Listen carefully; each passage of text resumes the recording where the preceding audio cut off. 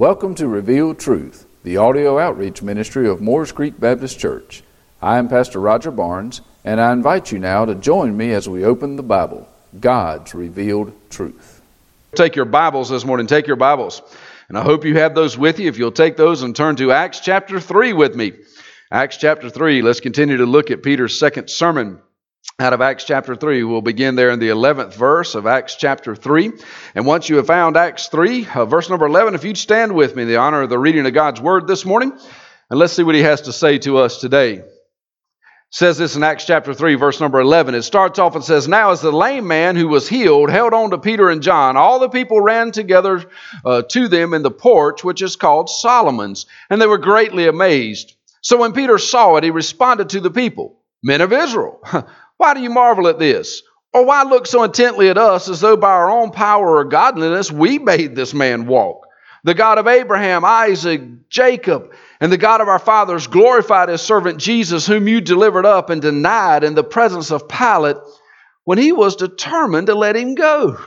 But you denied the Holy One and the just, and asked for a murderer to be granted to you, and killed the Prince of Life, whom God raised from the dead, of which you are witnesses.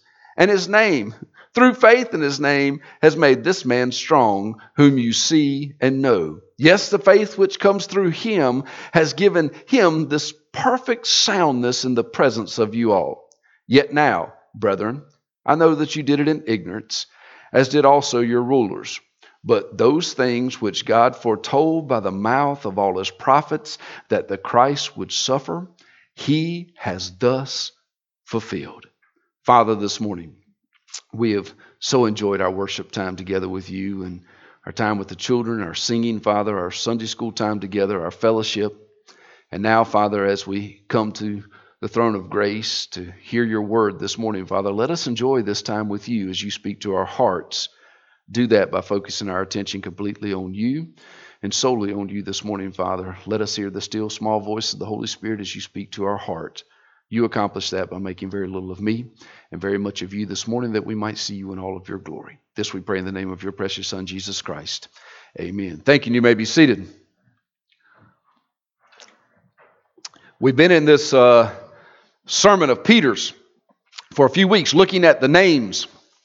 As he started off here in this porch of Solomon's, this portico of Solomon's, and was standing there. He had before him the crowd that came rushing up, and they were looking at Peter and John, and they were saying to them, just by the gaze on their face, that, "Wow, you guys are really something special. You healed this man that we've seen sitting by the gate for some 40 years. And they were astonished at what Peter and John had accomplished. And immediately, Peter took the opportunity to put the focus where the focus should be, on God. Immediately put it on God. And you'll notice as it went through, he put it on the fact that there is this God, and this God has many aspects to Him, and it's all told by the names of this God. The names of this God, the great I Am. The different aspects of who He is and the different things that He has done and remembrance of who this God is comes out in the Hebrew names that are used for Him. And He gives 6 names here, and we've looked at the first couple in the weeks past. We looked at this Jesus that had come as being the suffering servant, if you remember, as Scripture tells us. These Jews that had so bum rushed the stage, so to speak, as Peter and John and the former lame man stood there, had been in search of this Messiah that would come, and this Messiah would just clean out everything that was there of the Roman government, all over authorities, and take over as the Messiah. They saw Him as a conquering Messiah, yet Peter stood before them and said, "You got it all wrong. Even the prophets of old told you that there would come this one that would be the Messiah, and this one that would be the Messiah was going to come to serve." If you remember, we looked at the fact that He came to serve God. He did that which God had asked Him and told Him to do. He was a servant of God. But not only was He a servant of God, He was a servant of man. Remember, He said that He came not to be served, but to serve. And serve He did all the way to the cross, when He served us by hanging up on a cross to die for our sins. So He started out His sermon saying there was the one who came, this Messiah came, and he came as a servant, and you missed it. You missed it because you were looking for the wrong thing. So there was this glorified servant. But then He also said, secondly, He said not only did He come as a glorified servant, but He came as this exalted Jesus. Remember, we looked at the name Jehoshua, which tied into Joshua for them. And they remember Joshua because of the Exodus and the fact that he was the one who took them out of one area, this semblance of bondage, so to speak, this wandering around in the wilderness, and he took them across into the promised land, this deliverer. They saw this Joshua as a deliverer. He was one of the 12 spies that went in originally. He was one of the 2 that came back and said, yes, we can take it. The majority said no. The minority said yes. Guess what? God was with the minority, and he delivered them through Joshua into the land. So whenever Peter said, hey, there was one who came, this Messiah came, and you missed it. He was a suffering servant. You completely missed that. And not only did you miss it, but you missed the exalted Jesus, your deliverer. You missed the fact that the deliverer showed up. You missed it. Well, then he moves to this very next name, and we're actually going to look at 2 together this morning very quickly, but the next 2 names are kind of connected, and it says here in verse 14 that they denied the Holy One and the just. Your translation may say righteous, which is good. See, to further emphasize the nature of Jesus and their guilt, because in this portico, in this place of judgment of Solomon's, what Peter is doing is dumping upon them the guilt of what they have done with this Jesus. It's the same guilt that's dumped upon us when we think about what have we done with this Jesus. See, that's ultimately the question of eternal life. The ultimate question of eternal life is not what have you learned about this Jesus, not how many times have you attended church, not how many ladies have you walked across the street, or how many hungry people have you fed. The ultimate question at the end of the day is the same question he's dumping guilt upon them with. What have you done with this Jesus?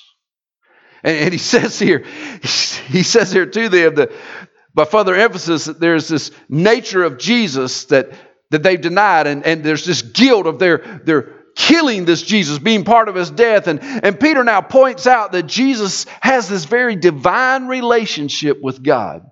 See, he's taken from suffering servant to an exalted Jesus, his deliverer. And now he says there's this divine relationship between this Jesus, whom you murdered, and this God who you say you worship. He says that Jesus is the Holy One. The Holy One. This is actually a reference back to Psalm 16:10, when he says, for you will not leave my soul in Sheol, nor will you allow your Holy One to see corruption. See, this is a messianic statement by David speaking of the Messiah and what the Messiah is going to do, and the fact that Messiah is going to die, but he's not going to be left there. There's going to be this resurrection that's spoken of, and it's a messianic statement of David. It's a picture of Jesus, and it's about God's plan for Jesus to conquer death through resurrection. Aren't you glad that Jesus conquered death? You think about it. Without the resurrection from the dead, this life is useless. Life is just worthless. To still have a Savior nailed to a cross gives you what? Nothing. At the end of the day, nothing. There would be no hope past the cross. But see, the statement that's made is there's this Holy One, this messianic statement about his resurrection from the dead made all the way back in Psalms. Why would he reach back there? Remember who's standing before him. The ones who proclaimed to worship this God. And even as he went down the list, he was talking about Abraham, Isaac, and Jacob. He could have very well said the God of David, because for them, David would have been a great name. It was one that they knew that said, a man after God's own heart. He was the greatest king they'd ever had, this ruler, this leader. And he reaches back, and not only had he said that he was the God of Abraham, Isaac, and Jacob, but by reaching back and using this in context, he's also telling them that he's the God. This Jesus, even David understood. Even David understood. And the word that's used here in Acts 3:14, the word that's used here for Holy One is a very interesting word. It's called hagios. Hagios is the word that's used. When we think about Holy One, sometimes we don't get the full picture. They would have completely understood because they would have understood the depth of the word. But what does it mean to be the Holy One? What does it mean to be holy? See, if you were to translate literally the word hagios into our terminology, you'd have to use a set of words to do that. And maybe you would use the words set apart for God. Or maybe you would use the word sacred unto God. See, there were a lot of things that were called holy. There were implements within the temple that were holy. There was a place of holiness. If you remember, there was one who went up to a burning bush and he was told when he was standing there, take off your shoes. Take off your shoes. You are standing on holy ground. It gives this picture of there being something set aside, something that is special unto God. Something that is special unto God. And this Jesus, whom they had murdered, is the one set apart for God, sacred unto God, and he's separated to God. And that's the point that he's making to them. See, it wasn't just a man. You chose the wrong man. You chose the one that God had set apart, that was sacred unto God, and was separated to God. Could you imagine the fear that ran through him as he mentioned this Hagios, this Holy One? See, Peter's a great one to point this out. Because if you remember back in John 6, if you have your Bibles, would you just flip back to John 6.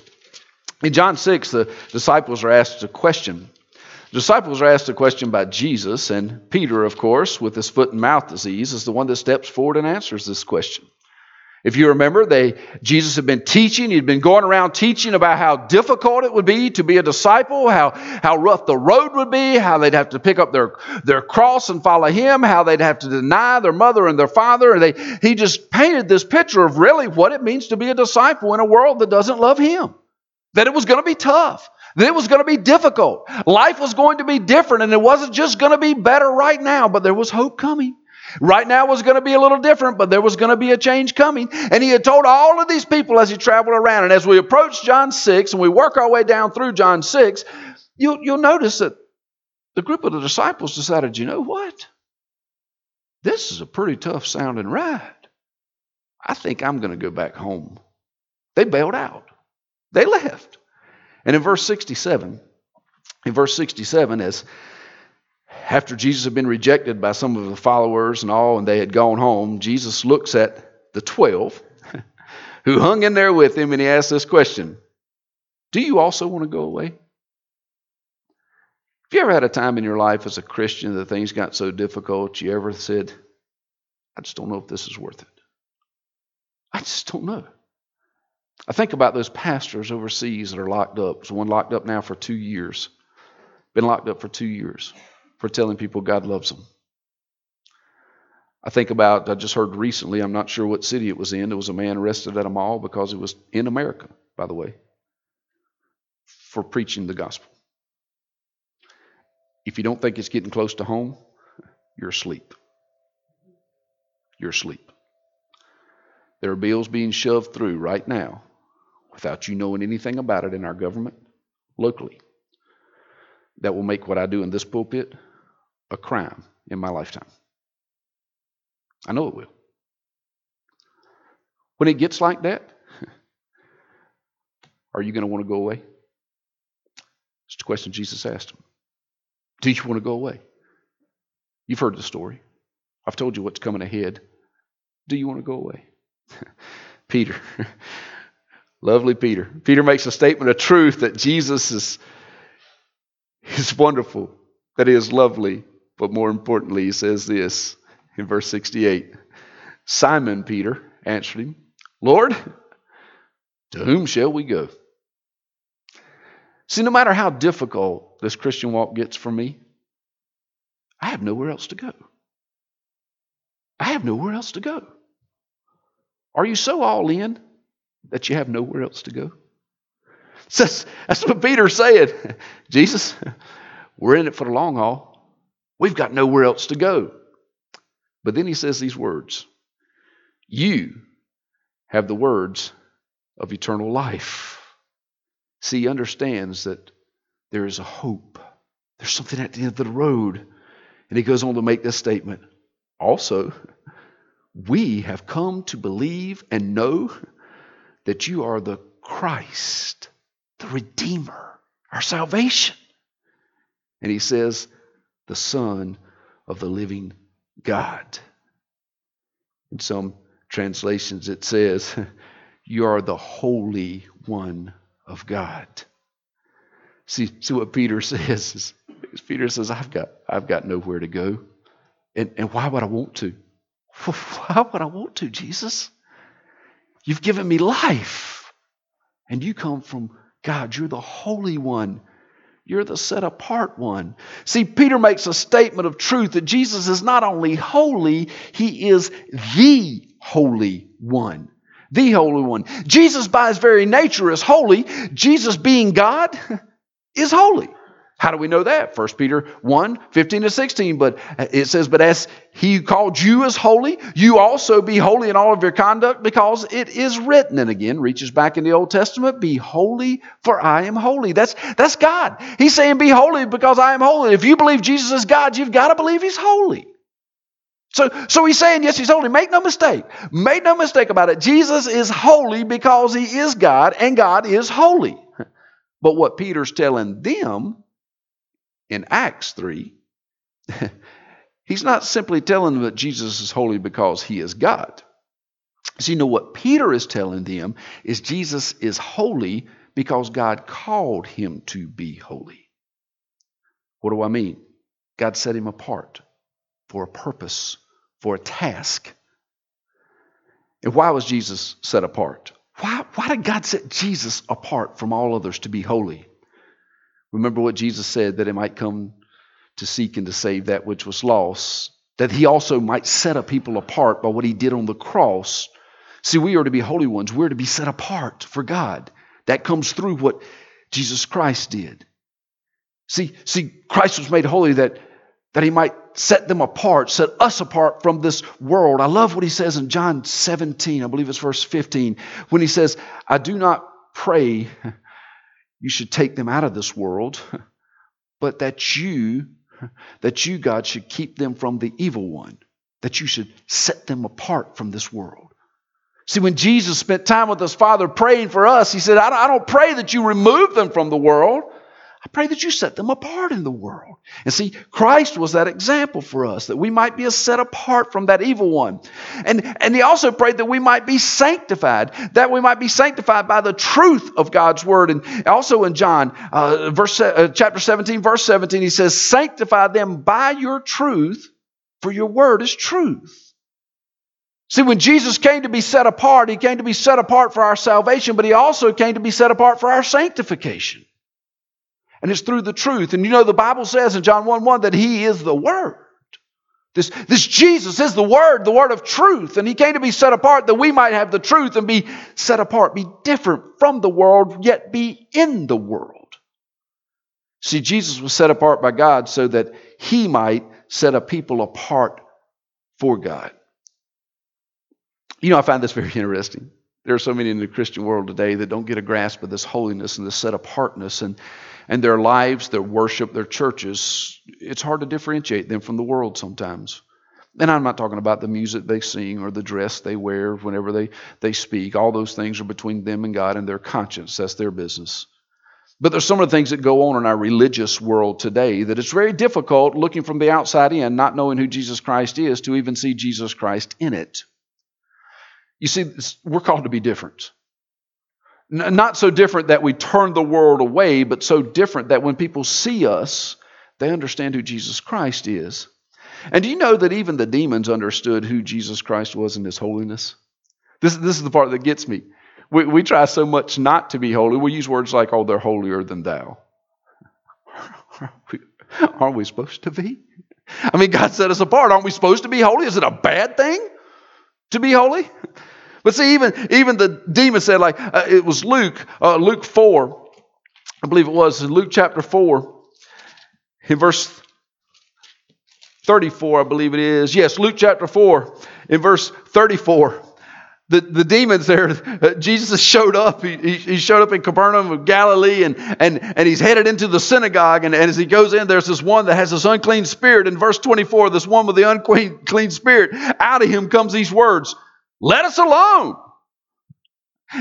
Us, one person with an unclean spirit says, let us alone. And here's what he's saying. What have we to do with you, Jesus of Nazareth? So here's this man full of unclean spirits, and out of him comes this voice that says, let us alone. What have we to do with you, Jesus of Nazareth? Did you come to destroy us? He makes this statement. I know who you are. I know who you are. Who is he? The Holy One of God. Jesus in the presence of one who was filled with unclean spirits. The unclean spirit said, we know who this man is. The Holy One of God. When's the last time you walked in a place that was full of people that didn't know Jesus Christ and they immediately knew that you were one of the holy ones of God? When was the last time an action that you did, not intentionally to embarrass anybody, just you going about your normal Christian walk, but a person was able to look at you that didn't know Jesus Christ and goes, there's something different about that person. There's something that that person has that I don't have. When's the last time that the unclean spirits in a person you walked past went, whoa, there's a holy one? You see, we shy away from trying to be like Christ sometimes because it makes life a little bit difficult in our world, and it should. But how awesome would it be to know that those around us that see us every day would see something so different in us that they would associate us with the Holy One, Jesus Christ, just because of our life. See, even the demons knew that this Jesus, this man, this Jesus of Nazareth, nothing good comes out of Nazareth. But even the demons knew this man, he's the Holy One of God. And Peter, he confronts the Jews before him with the fact that they denied the Holy One. And this is the beautiful thing, because of what he's saying to them, by what he's pointing out, by the scriptures he happens to be using. He's saying this to him. You knew better than even the demons did. You knew better than Pilate who the man was. You knew better than his disciples, those that have been saying who this man is. Hold on a second. You knew better than God who this man was? You knew better than God who Jesus was, the Holy One? See, their denial of the Holy One is no different than our denial of the Holy One today. Do you realize that? We come to church on Sunday. We put on our best. We put on a smiling face and put the world that's beat us down behind us, and we come into this place to spend an hour or so together, 2 hours maybe, fellowshipping together in a place that's comfortable, in a place we're welcome, in a place that we're loved. We come in and we sing praises to His name. We hear a sermon. We hear a Sunday school lesson. We talk about how our week's gone. And we just feel loved. We sit through Sunday school. We sit through the sermon that's preached. And we leave thinking we've done God a favor and made Him happy. Then come Monday. The day of Sunday washes off with a shower on Monday morning, and we're back to our old self. The next 6 days have no reflection of the time we spent with God on Sunday. See, our time spent worshiping the Holy One has made no difference in the other 6 days of our life. And we call ourselves Christians. We call ourselves a part of the Holy One. When in fact, to do that is denying the Holy One of God. Why? God said, be holy because I am holy. He didn't say on Sunday. He said emphatically, be holy. Why? Because a God that sent His only begotten Son to hang on a cross, to die for your sins and be raised from the dead is holy. In all that we do, holiness should be the prevalence of it. From the way we rise in the morning, to the way we drive our car to work, to the way we speak to our wife and those we see in the world around us, to the thoughts that run through our mind about those we interact with every day, to the way that we spend time with God, should come out of the fact that we are seeking holiness before a holy God. If Jesus is our example, then what does it mean to be holy? If Jesus is our example, then what does it mean to be holy? How was Jesus holy? See, think about it. Think about early on in Jesus' life. Early on in Jesus' life, he went with his family, if you remember. I think it's back in Luke chapter 2. Back in Luke chapter 2, he goes with his family. He's back in his hometown. They're headed back to spend a little time together in this particular town that they were from. And, and they had gone down with the family. They were worshiping together. They had done this Passover that they did every year in Jerusalem, the Feast of Passover. And it says he was about 12 years old there in verse 42. And it said that they had finished their days. The Passover had been complete, and the group had gathered together to leave. And they made their way up the road. Well, you remember what happened in the story. They get a little ways down the road. Where's Jesus? Where's Jesus? How many of you would be willing to admit you've ever lost a kid? Anybody? Anybody? You know, you get up to go somewhere and you think everybody's together and you're numbering them out, and you get down and you go, hold on, I'm missing one. You know, the panic, the frustration. Everybody, it's all out, hands on deck. Let's find the kid. No different here. They rush back. They rush back to say, hey, what is going on? And it says they were astonished, it says in verse 47.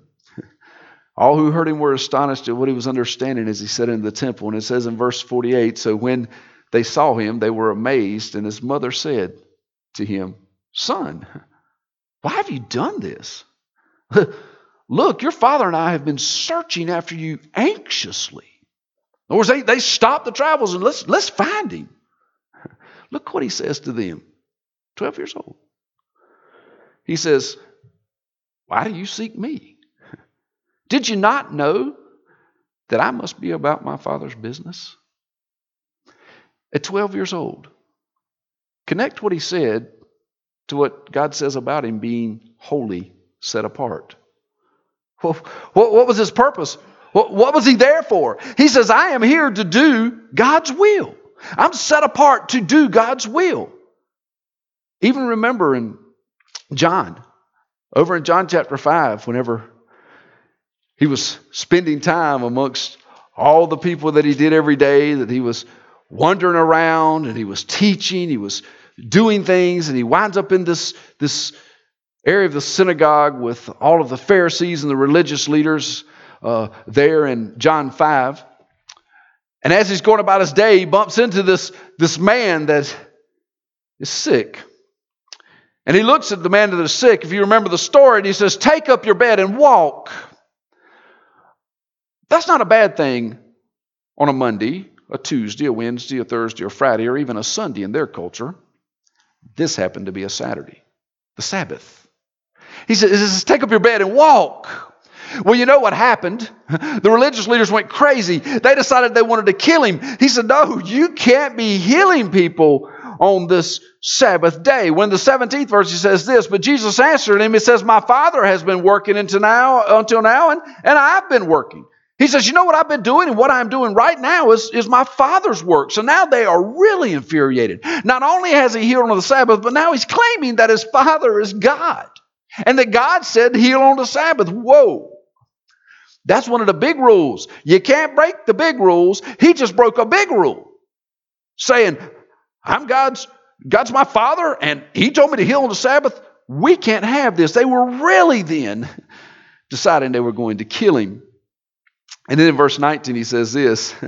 He speaks of his equality with God. He just pours gas on the fire. He says, most assuredly I say to you, the Son can do nothing of himself, but what he sees the Father do, for whatever he does, the Son also does in like manner.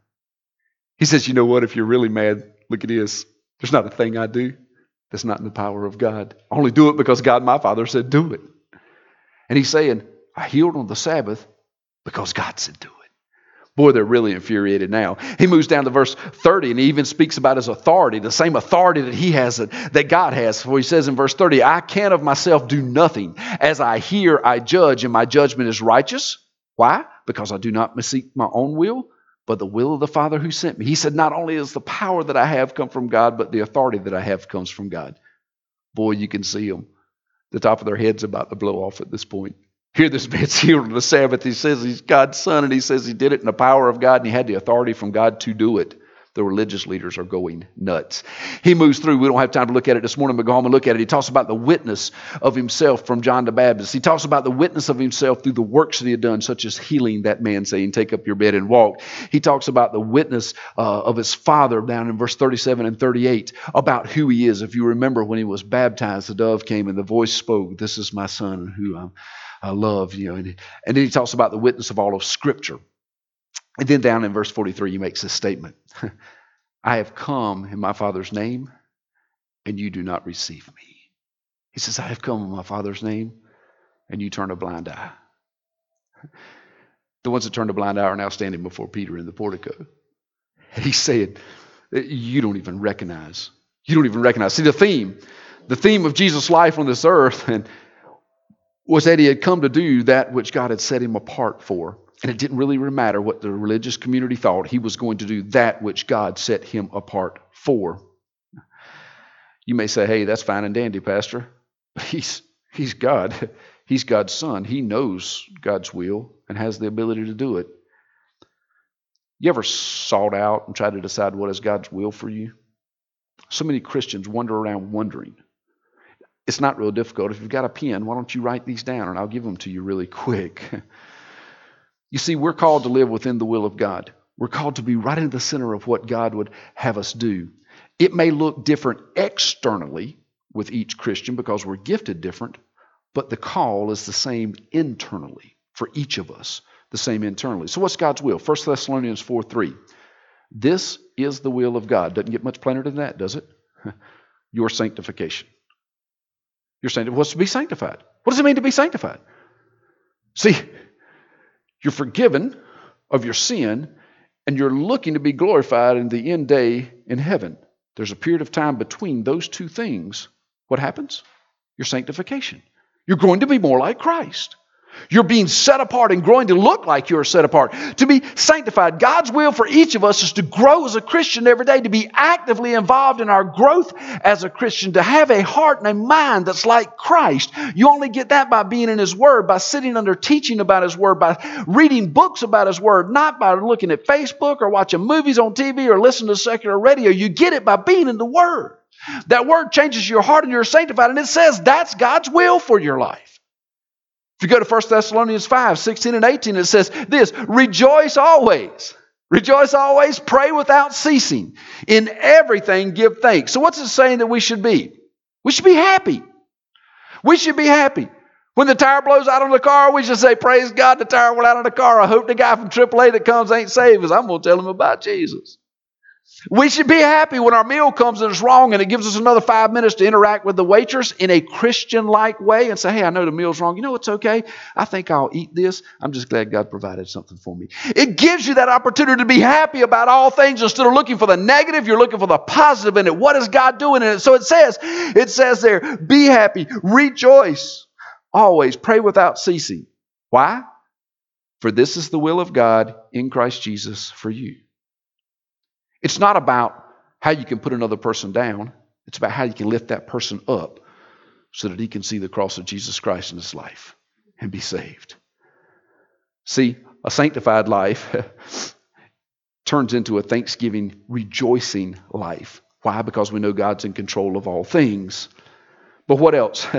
What else do we know about God's will? 1 Peter 2:15 starts off and it says, for this is the will of God, that by doing good you may put to silence the ignorance of foolish men. The will of God is so that you do good so the ignorance of foolish men is silenced.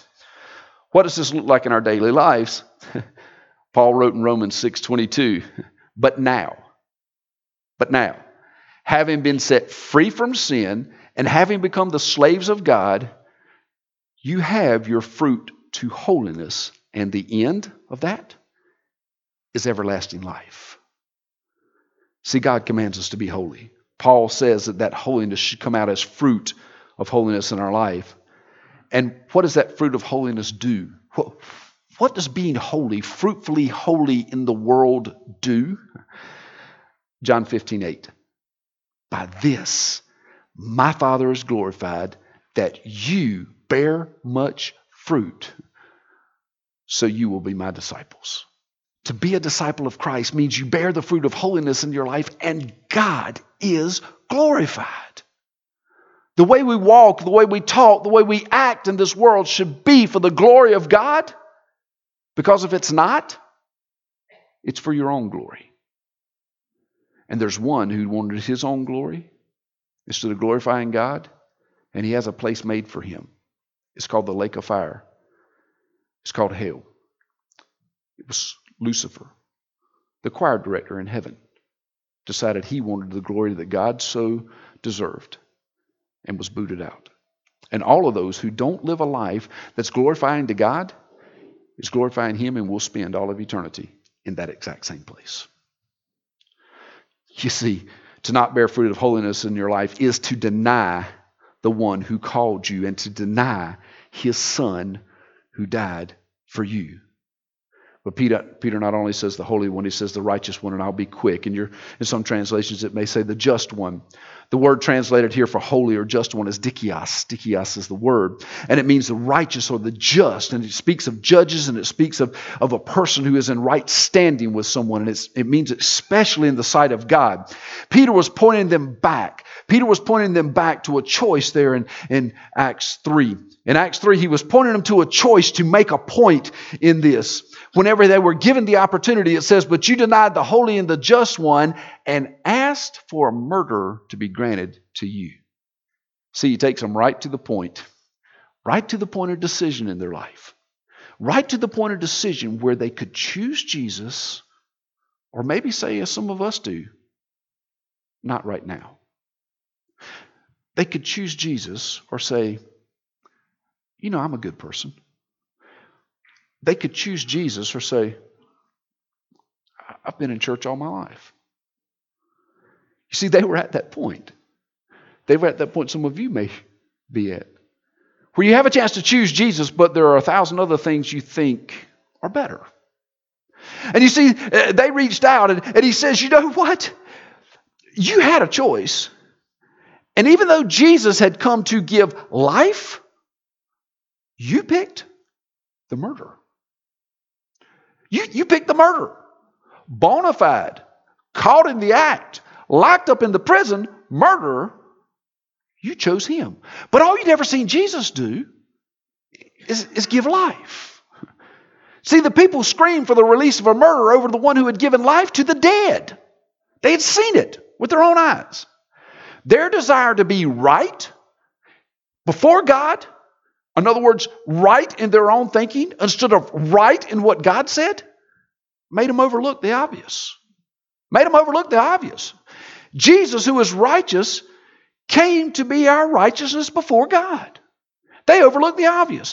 1 Corinthians 1:30 says, but of him you are in Christ Jesus, who became for us wisdom from God and righteousness and sanctification and redemption. They overlooked the fact that he came to put us in right standing before God.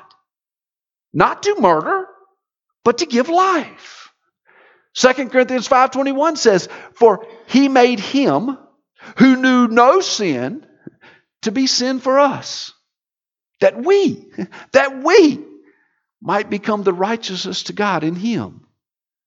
See, here stood before them a choice, one who came to give righteousness and life, and one who came and murdered. Death. Those people, out of their pride, chose death. And what Peter's saying to this group of Jews is, you killed your only choice. You killed your only choice.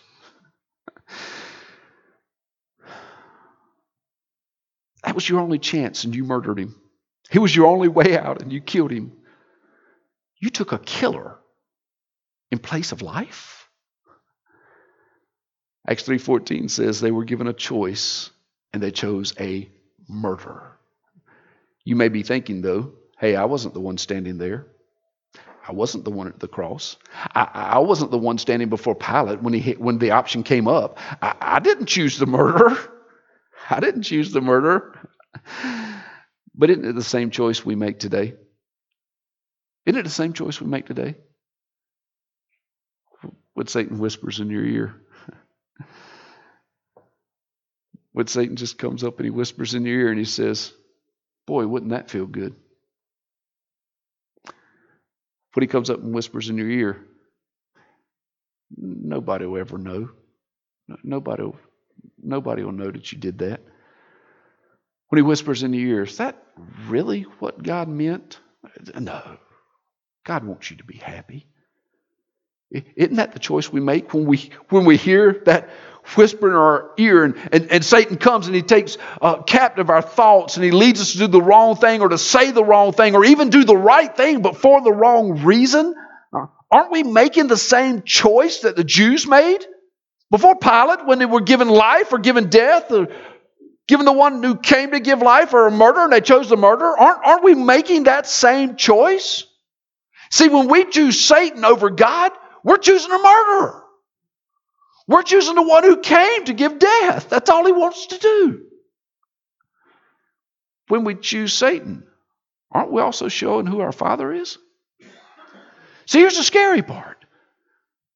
Do you realize you can wear all the Christian t-shirts in the world that you want and God not be your Father? You could do all the good things in the world. You could pay the way for millions of people who are starving to death and feed them. And your daddy still not be God? You see, John 8:44 says, you are of your father the devil, and the desires of your father you want to do. It says he was a murderer from the beginning and does not stand in truth because there is no truth in him. When he speaks a lie, he speaks from his own resources, for he is a liar and the father of it. Do you realize when you repetitively commit sin without it bothering your conscience or causing you to fall to your knees in repentance before a holy God, you're not showing God to be your Father. You're showing more of Satan to be your father. It doesn't matter if your name's on the church roll. Doesn't matter if you laid the bricks in the building. The fruit of holiness will show who your Father is. The fruit of unholiness will also show who your Father is. And Satan has only come to murder. Have you ever stopped to think that when you give in to what the devil is telling you, is whispering in your ear that would be to your best interest or your best joy, that you are choosing a murderer over a life giver? Have you ever thought that you were choosing the father of lies over truth? When we choose anything other than Jesus, we're denying the Holy One and the Just One. When we choose anything. See, sin is to deny that God is who He is and will do what He said He will do. Jesus is God. He is holy. He is just. And He has come to save you from your sins. To deny that is to deny God. It's to do it our way because we can't trust God's way. See, every time we choose to do what we want or what we think is best or what Satan makes look so wonderful in our eyes, we're denying a holy and just one. Sin's not about your actions. Sin's about your heart. Where's your heart this morning? In your heart, do you see Jesus as the set-apart Holy One? Do you see Him as the undeniable truth and life giver? Or is there a question? Is there a question as to whether He's the life giver for you? You see, sin's all about your heart. A heart that is focused on anything other than Jesus is a heart that denies Jesus. So this morning my question to you is, who is this Jesus to you? Is He holy? Is He set apart in your heart and in your mind? If He is, are you set apart in Him? You see, He can't just be your Savior. He must also be your Lord. To be your Savior, you must recognize that you have sinned, as all of us have, and come short of the glory of God. You must recognize that sin leads you to a place called hell, eternal death, separation from God for all of eternity. But you must also realize that God loves you so much that the gift of God is eternal life. It is eternal life. And we know that eternal life through John 3:16 is His Son, because He so loved us that He gave His only begotten Son, that whosoever believes in Him should never perish but have that everlasting life. Have you chosen life this morning? Have you chosen life over death? Because to not choose Jesus means you have chosen death. I'm so thankful for Romans 5:8 when it says, God demonstrated his love for us that while we were yet sinners, Christ died for us, for our sins. And to take that death as redemption in our sinful nature, to be made righteous in Christ, we must believe in our heart and confess with our mouth that Jesus was raised from the dead by the power of God. For it's in that belief and confession that salvation resides. Have you done that this morning? Has Jesus become that central, holy figure in your life? Have you been set apart in him in a world that so desperately needs him this morning? Maybe you haven't. If you hadn't, I would beg you, give me the opportunity this morning at our invitation to share the gospel with you, to speak with you. It doesn't matter if you've sat here for 40 years. Is eternity worth the pride of being embarrassed in front of anybody that you've never really come to know Jesus? Is losing life worth that? I think not. You come this morning. Maybe you know Jesus as your Lord and Savior, but you can honestly say that when you walk into a room of people who don't, they don't stop the things they're doing because they recognize holiness. They continue because they don't see holiness. Maybe you could say, you know what? Tomorrow morning, I'm really going to have to change some things to be an example of Jesus Christ in my life. I got good news for you. The same God that saved you from a sinful life into a life in Christ is willing to forgive you of your sins and cleanse you from all unrighteousness. And to think that you no longer sin just because you know Jesus as your Lord and Savior is to make the Bible a liar. We all still sin. We all still need forgiveness. We all need to repent of those things in our life. What better day than today? What better day than today so that you could start tomorrow saying, not only is my God holy, but I am striving every day to be sanctified into holiness, to be just like Christ. You can start that today. Thank you for joining us here at Revealed Truth. I would like to personally invite you to visit with us at Morris Creek Baptist Church. We're located at 3107 Union Chapel Road in Curry, North Carolina. Our Sunday school starts at 10 o'clock on Sunday mornings and is followed at 11 o'clock with our Sunday morning worship service. We also have a time of prayer and Bible study on Wednesday evenings at 7 o'clock. We look forward to seeing you soon.